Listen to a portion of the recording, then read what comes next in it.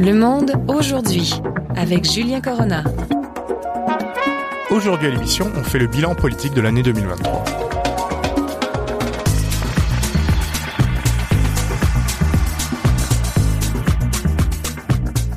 Le monde d'aujourd'hui, du vendredi 8 décembre, l'avant-dernier numéro de la saison, avant de se quitter pour la pause hivernale et de revenir à la mi-janvier. Julien Corona au micro, Daniel Fortin à la réalisation.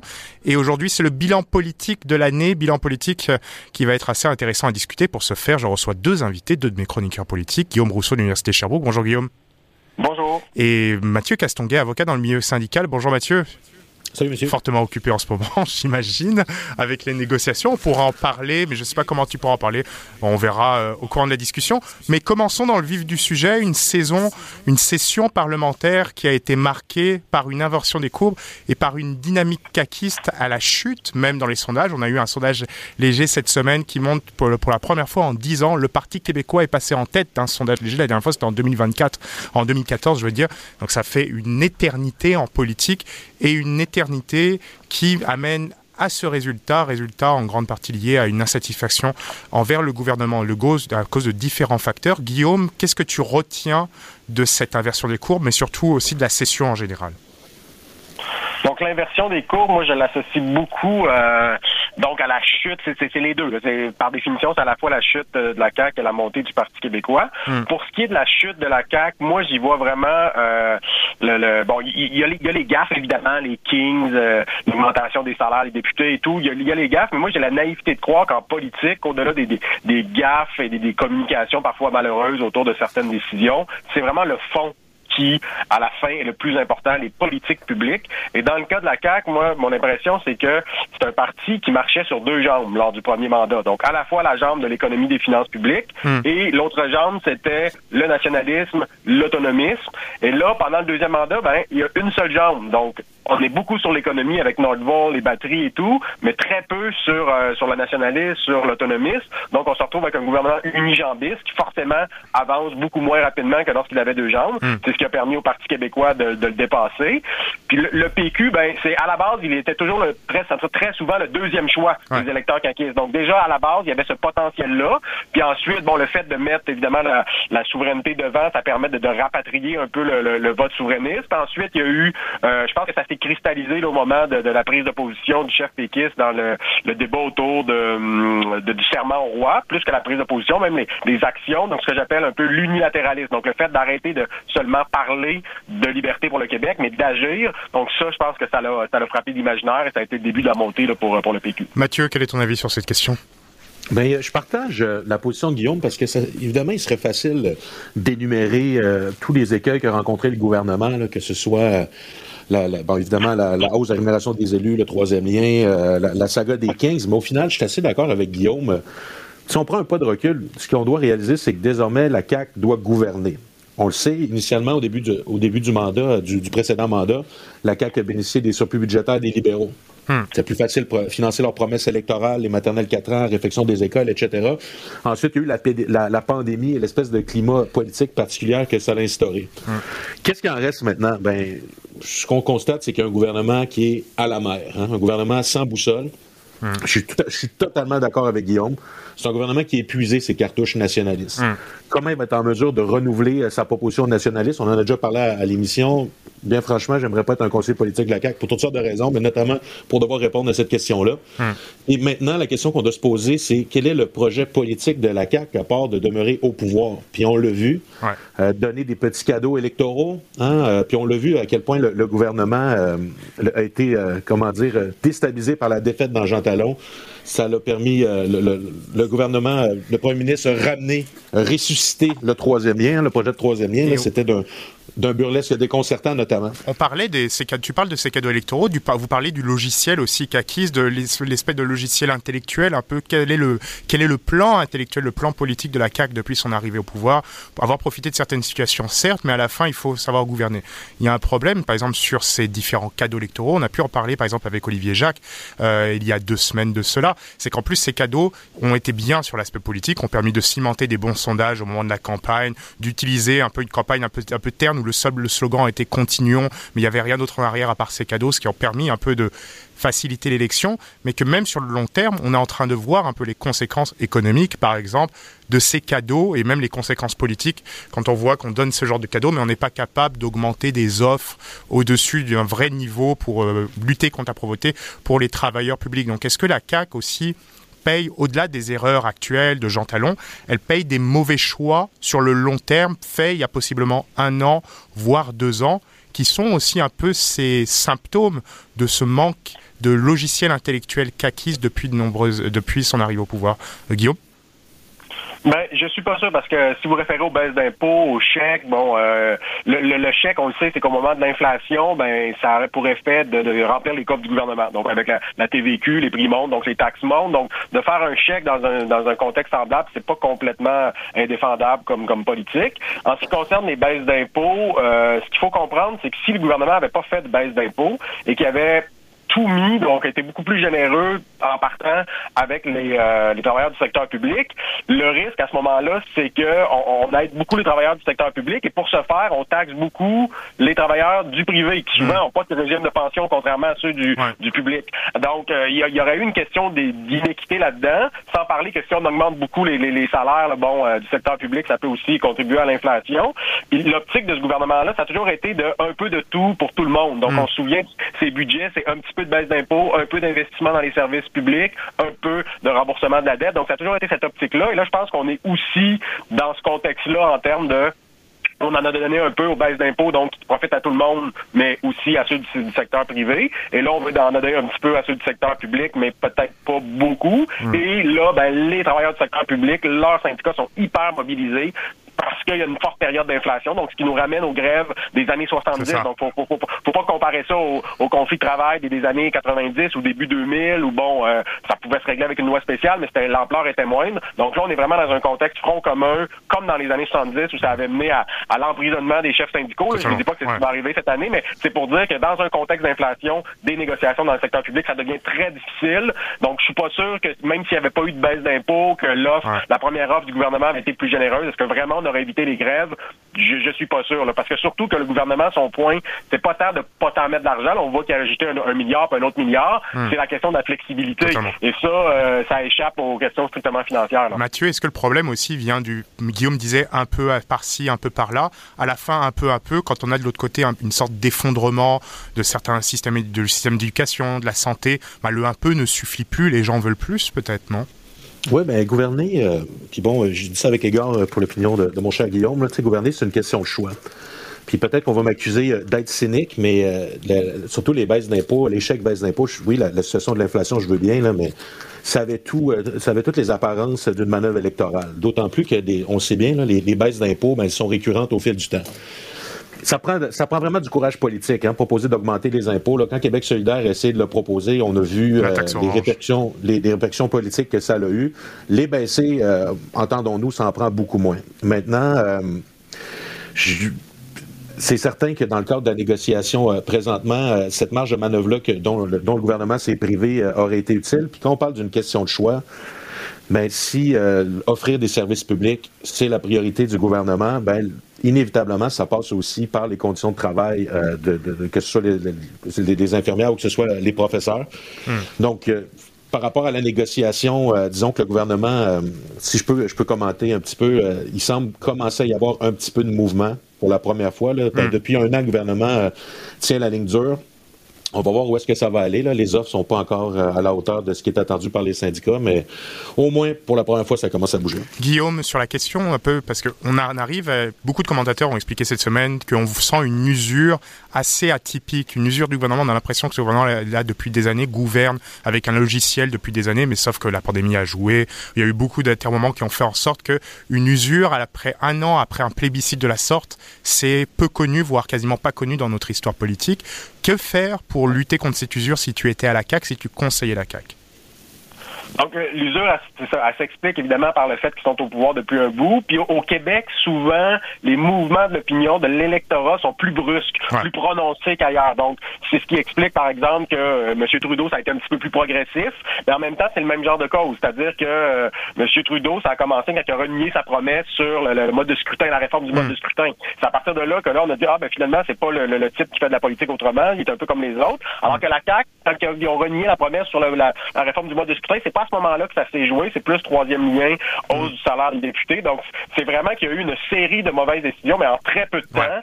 Et on n'a pas le choix de poser l'hypothèse qu'il y avait une espèce de surconfiance de la part des dirigeants. Ouais, on pourrait dire ça. Donc, il était tellement confiant, avec tellement d'appui dans les sondages et à l'élection, qu'il pouvait se permettre de renier la promesse sur le troisième lien, d'augmenter les salaires des députés, même si c'était des décisions impopulaires. Il était tellement haut dans les sondages que perdre 2-3 points, il pouvait se le permettre. Mais ils n'ont pas calculé qu'au-delà des 2-3 points pouvant être perdus sur telle décision, à un moment donné, c'est l'ensemble du portrait, c'est la confiance dans le gouvernement qui s'effrite. Donc, moi, je dirais vraiment, là, il faut que, si je devais les conseiller, je leur dirais de faire très attention. Toutes les promesses doivent être tenues, cesser toute forme de tout ce qui pourrait être perçu comme un reniement d'une promesse, et par ailleurs lancer de grandes offensives en termes de nationalisme, de défense de l'autonomie du Québec. Alors, on parle d'usure du pouvoir, mais regardez Scott Moe. En Saskatchewan, il y avait le sondage cette semaine là, sur les premiers ministres les plus populaires. Bon, il y a King New qui vient d'être élu, lune de miel, ça compte pas. Mais Scott Moe, élu en 2018, avant même sur la question des pronoms, les gens sont heureux Scott Moe à cause de la question des pronoms. Vous avez raison, il y a deux choses qui jouent en Saskatchewan, donc une défense très forte des intérêts de la Saskatchewan contre le fédéral, même une menace de ne plus prélever la taxe carbone, donc vraiment une autonomie très forte. Il y a eu le Saskatchewan First Act qui a été adopté, donc une très forte défense de l'autonomie provinciale et effectivement une espèce de politique là, par rapport aux pronoms, donc aux droits des parents. Et donc, le gouvernement Legault pourrait s'inspirer de cela et avoir davantage de succès là, dans les prochains mois. Mathieu, qu'est-ce que tu ferais? Est-ce que tu ferais, parce qu'aussi au niveau de l'usure, on dit souvent il faut faire un remaniement, ça va relancer. Est-ce qu'un remaniement pour virer ou pour changer quelques ministres défaillants, des Éric Kerr, des France-Hélène Duranceau, pourrait être utile? Ou est-ce que tu ferais comme Mario Dumont, on en parlait cette semaine, tirer all-in sur ce que la CAQ devait être au départ, couper dans les services publics, plus de privés en santé et tout ce genre de choses pour assumer son logiciel de base? Par rapport à la première question, peut-être qu'un petit remaniement pour avoir des effets temporaires cosmétiques, là, oui, ça pourrait se faire. Je pense pas que ça aurait d'effet vraiment durable, permettrait d'infléchir un peu la courbe. Par rapport à l'opinion de M. Dumont, avec respect, moi, je ne suis pas tout à fait certain. En fait, je suis pas convaincu que les Québécois ne sont pas là de toute façon. Puis c'était pas l'aspect qui était préféré du programme de la CAQ, parce qu'on l'a vu, pour pouvoir prendre le pouvoir au fil des élections 2012, 2014, etc., la CAQ a dû nuancer, puis atténuer ses propositions par rapport à ça. Donc, qu'est-ce que je ferais à être conseiller de la CAQ? Bien franchement, là, puis encore une fois, je ne veux pas avoir l'air trop cynique, mais je vois difficilement comment M. Legault peut réellement envisager se représenter à la prochaine élection, qui manifestement va s'annoncer ardue. On peut anticiper aussi le départ de quelques poids lourds de son gouvernement. M. Fitzgibbons, tient-il vraiment à rester encore plus longtemps? M. Dubé. Est-ce que M. Girard va entendre le chant des sirènes du fédéral aussi et avoir sa chance de joindre le gouvernement fédéral? C'est une bonne question. Donc, je pense que le gouvernement, surtout la CAQ, là, c'est plus politique à ce niveau-là, doit commencer à réfléchir à l'après François Legault, d'autant plus que la CAQ devra se poser des questions sérieuses, parce que, on le sait, dans les partis démocratiques, ce sont les membres ou les délégués qui élisent le chef d'une parti politique. On sait que la CAQ ne fonctionne pas tout à fait sur cette structure. Donc, comment vont-ils fonctionner? C'est vraiment à réfléchir. Là. Guillaume, sur ces questions, si tu voulais en rajouter. Oui, effectivement. Donc, c'est l'après Legault commence à se poser comme question, mais en même temps, c'est peut-être un peu hâtif. Attendons de voir ce qu'il en est. Je pense que la CAQ vit un moment difficile avec les négociations dans le secteur public, mais si ça se règle à la fois de manière avantageuse pour les travailleurs et les contribuables, si tant est que c'est possible d'avoir un règlement qui est avantageux pour ces deux groupes. Après ça, je pense que c'est pas fini. Vu le temps qui reste, si on était à 6 mois, 1 an d'élection, je vous dirais qu'il est trop tard. Là, on est quand même loin. Moi, je crois pas à l'hypothèse de Mario Dumont de dire qu'il faudrait que la CAQ aille très à droite. Et je pense qu'au contraire, ce qui a fait son succès en 2019, c'est qu'il y avait à la fois des politiques nationalistes, mais en même temps, ces budgets ressemblaient à des bons budgets péquistes des années Landry, là, c'est-à-dire plutôt centristes, avec de l'intervention de l'État, puis une optique de développement économique. Donc, j'ai pas l'impression que c'est vers un virage à droite là que la CAQ devrait aller. On parle d'usure de pouvoir dans ce cadre de ce bilan, et l'usure du pouvoir se voit aussi au niveau fédéral, avec un narratif que les conservateurs maintenant mettent all-in sur l'économie, mais de plus en plus même sur l'habitation. On a pu voir une sorte de reportage documentaire politisé, publié la semaine dernière en français et en anglais sur les pages de réseaux sociaux de Pierre Poilievre, reportage qui fait assez mal, mais qui montre à quel point les conservateurs ont trouvé leur narratif et vont appuyer dessus. Est-ce qu'ils peuvent durer sur la durée? Est-ce qu'ils peuvent rester à ce 41-42% dans les sondages au niveau national et commencer cette cimentation de leur appui qu'ils ont au Québec? On a pu voir dans le dernier sondage léger où ils sont entre 23 et 25%, qui ferait en sorte que ça serait une lutte à trois dans les élections fédérales si elles avaient lieu prochainement. Déjà, auront-elles lieu prochainement? Mais surtout, ça permettrait une poussée conservatrice telle qu'on ne l'a jamais vue au Québec. Qu'est-ce que vous pensez de ça au niveau de cette usure? C'est aussi au niveau fédéral. Mathieu, si tu veux commencer sur ce sujet. Est-ce que les conservateurs peuvent se maintenir potentiellement, là, selon moi, le principal argument des conservateurs, c'est de ne pas être le Parti libéral du Canada. Puis on sait qu'en politique fédérale, c'est comme ça que ça fonctionne. Hein. C'est le long retour du balancier. Donc, les libéraux prennent le pouvoir, finissent par être bien usés. Puis après ça, les conservateurs, un peu par dépit, finissent par reprendre le pouvoir.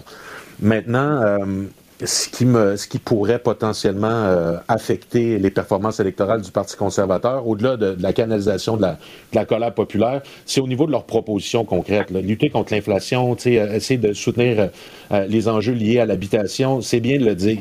C'est bien de dire qu'on soutient les citoyens dans cette lutte-là. Par contre, ça demeure à ce moment-ci, plutôt faible au niveau des solutions et des idées. Moi, ce que j'anticipe, puis c'est vrai qu'il y a beaucoup de temps encore, en fait, je ne sais pas quand les élections vont être déclenchées, mais si les conservateurs réussissent à prendre le pouvoir en capitalisant cette colère populaire-là, mais qui n'ont pas de solution, moi, je pense que ça pourrait être de très courte durée, leur règne. Guillaume, sur le sujet?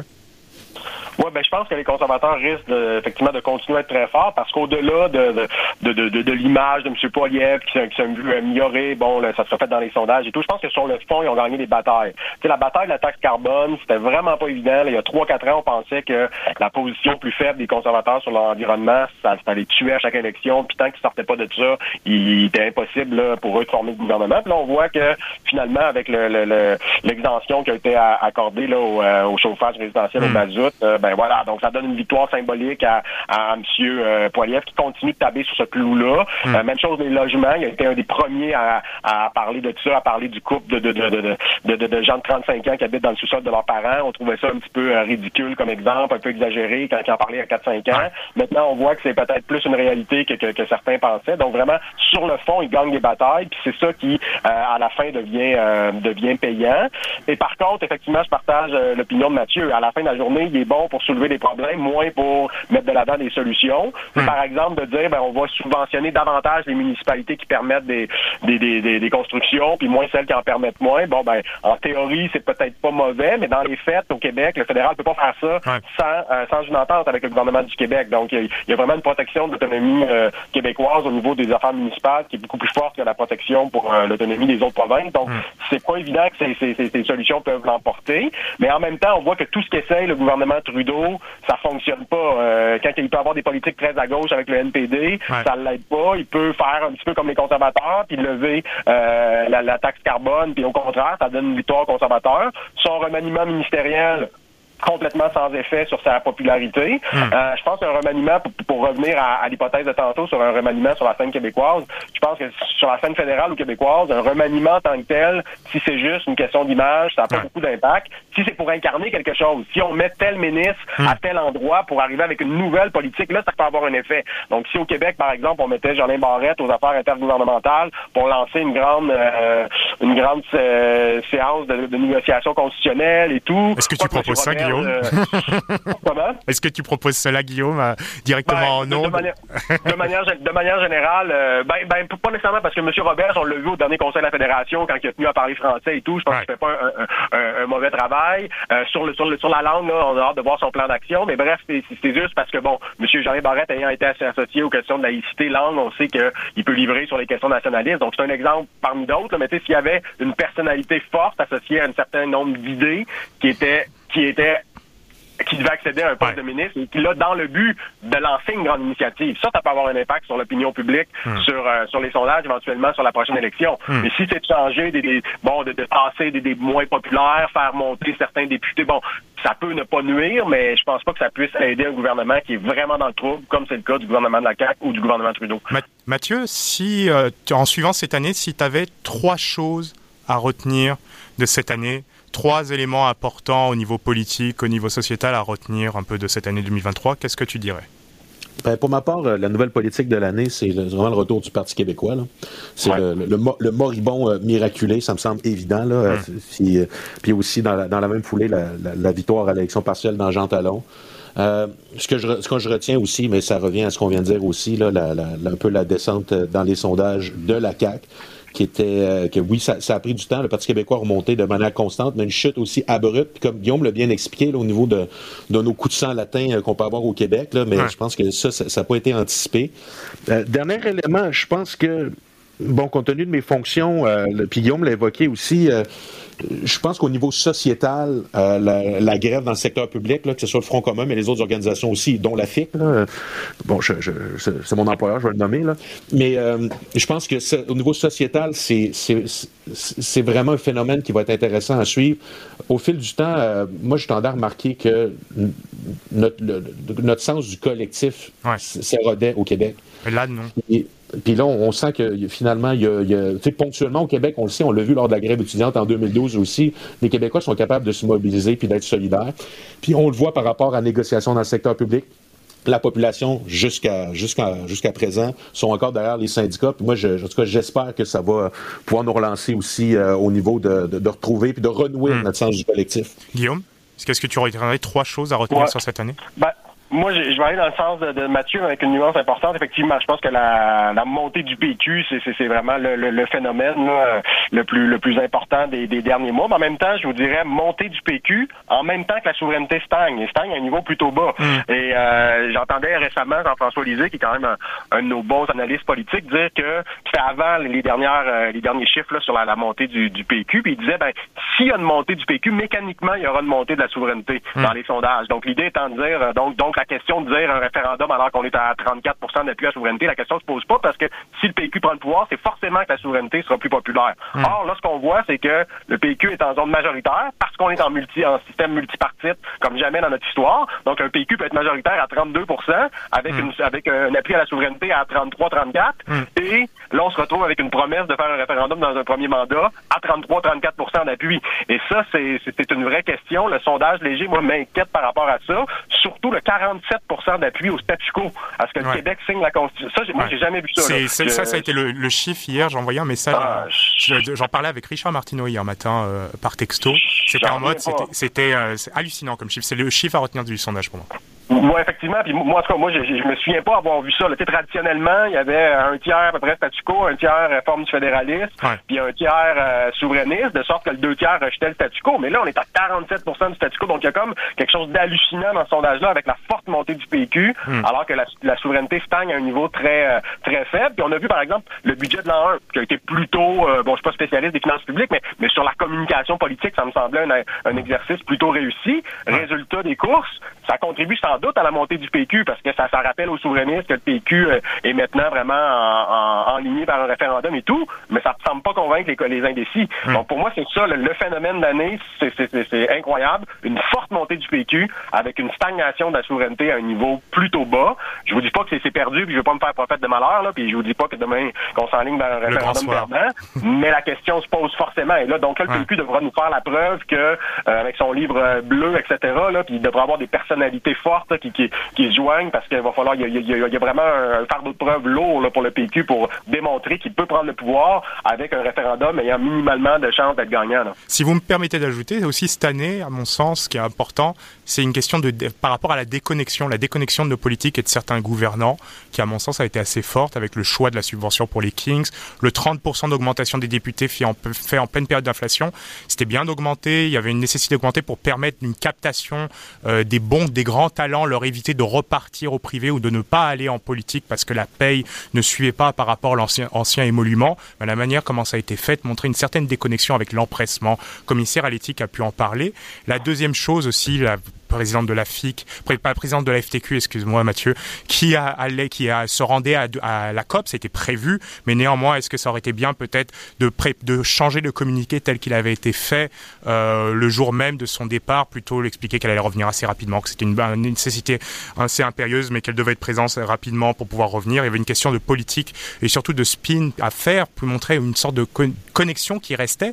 Mais l'autre élément, à mon sens, qui est assez important dans cette question de spin, c'est ces rencontres, et ça est sorti cette semaine par mes anciens collègues du 24 heures, c'est on parle d'un bout mais on ne fait pas l'autre côté, et l'exemple parfait provient du gouvernement fédéral avec plus de 2000 rencontres en moins de 2 ans avec le lobby pétrolier, alors qu'à côté on se dit gouvernement vert. Donc ça monte, on dit quelque chose mais on fait l'autre, et à la fin ça alimente le cynisme, ça fait en sorte que les gens se déconnectent de la politique, de la chose publique et des débats, et c'est quelque chose qui est dangereux dans l'époque dans laquelle on vit, où de plus en plus de personnes n'ont pas accès à la bonne information et vont vers des sources et vers des ressources qui sont plus dangereuses qu'elles le sont.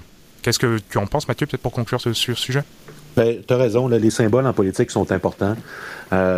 Le gouvernement de la CAQ semblait jusqu'à tout récemment invincible, hein, fait qu'on sait qu'il s'en permettait. Puis c'est évident qu'au gouvernement, personne n'avait anticipé cette descente-là. Le ministre Fitzgibbon pouvait commettre des frasques, puis il n'y avait pas de conséquences, puis lui-même ne semblait pas s'en formaliser. Madame Picard, c'est sûr que ça paraissait pas bien. On va se dire la vérité, là, l'image était pas très bonne. Maintenant, c'est un peu Madame Picard, c'est un peu l'étoile montante de la politique syndicale, si on dit ça comme ça. Est-ce qu'il y aura vraiment des conséquences sur cette image-là? J'en suis pas certain, ça regardait pas bien. Le troisième exemple que tu as donné est intéressant, mais par contre, ça fait juste démontrer encore les difficultés inhérentes, disons-le comme ça, d'être un environnementaliste au Canada qui est un État pétrolier. Donc, on peut en parler. D'ailleurs, on salue le ministre Guilbeault à ce sujet-là. Guillaume, le mot de la fin pour l'émission pour toi. Oui, effectivement, puis cette question de la déconnexion me paraît particulièrement importante dans un contexte où partout en Occident, on parle de la montée du populisme, c'est-à-dire que on leur donne les munitions. Les élites, exactement, donc les élites, donc des dirigeants, puis ça peut être à la fois du monde des affaires, du monde politique, du monde syndical, donc les élites vraiment au sens large, seraient un petit peu déconnectées du peuple, et là, ces exemples-là peut-être démontrent un petit peu ça, donc ça peut nourrir une réaction populiste qui, au Canada, peut prendre la forme d'appui à Pierre Poilievre, ou parfois il peut y avoir du populisme de gauche à Québec solidaire, donc ensuite, c'est de voir qui en profitera. Mais je fais le lien donc entre ces incidents-là puis la grande problématique politique de l'heure en Occident, qui est celle du populisme. Et moi, je pose toujours le populisme à l'élitisme parce qu'on peut pas opposer le populisme à la démocratie ou au libéralisme. Là. À mon avis, c'est plus compliqué que ça. Donc, c'est populisme versus élitisme. Et là, je voyais dans les exemples que vous donnez là, des éléments d'élitisme. Merci à vous deux pour cette discussion bilan politique de l'année 2023. C'est toujours un plaisir de vous avoir à la mission. On se retrouve l'année prochaine. Mathieu Castonguay, avocat dans le milieu syndical. Merci beaucoup, Mathieu.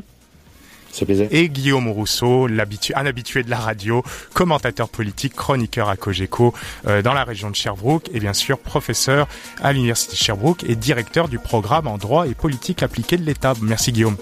Merci à vous, joyeuses fêtes. Merci à vous, joyeuses fêtes à tous et on se retrouve la semaine prochaine pour un nouveau numéro de Monde d'aujourd'hui. Julien Corona micro, Daniel Fortin à la réalisation. Passez une très belle journée aux antennes de Radio PM.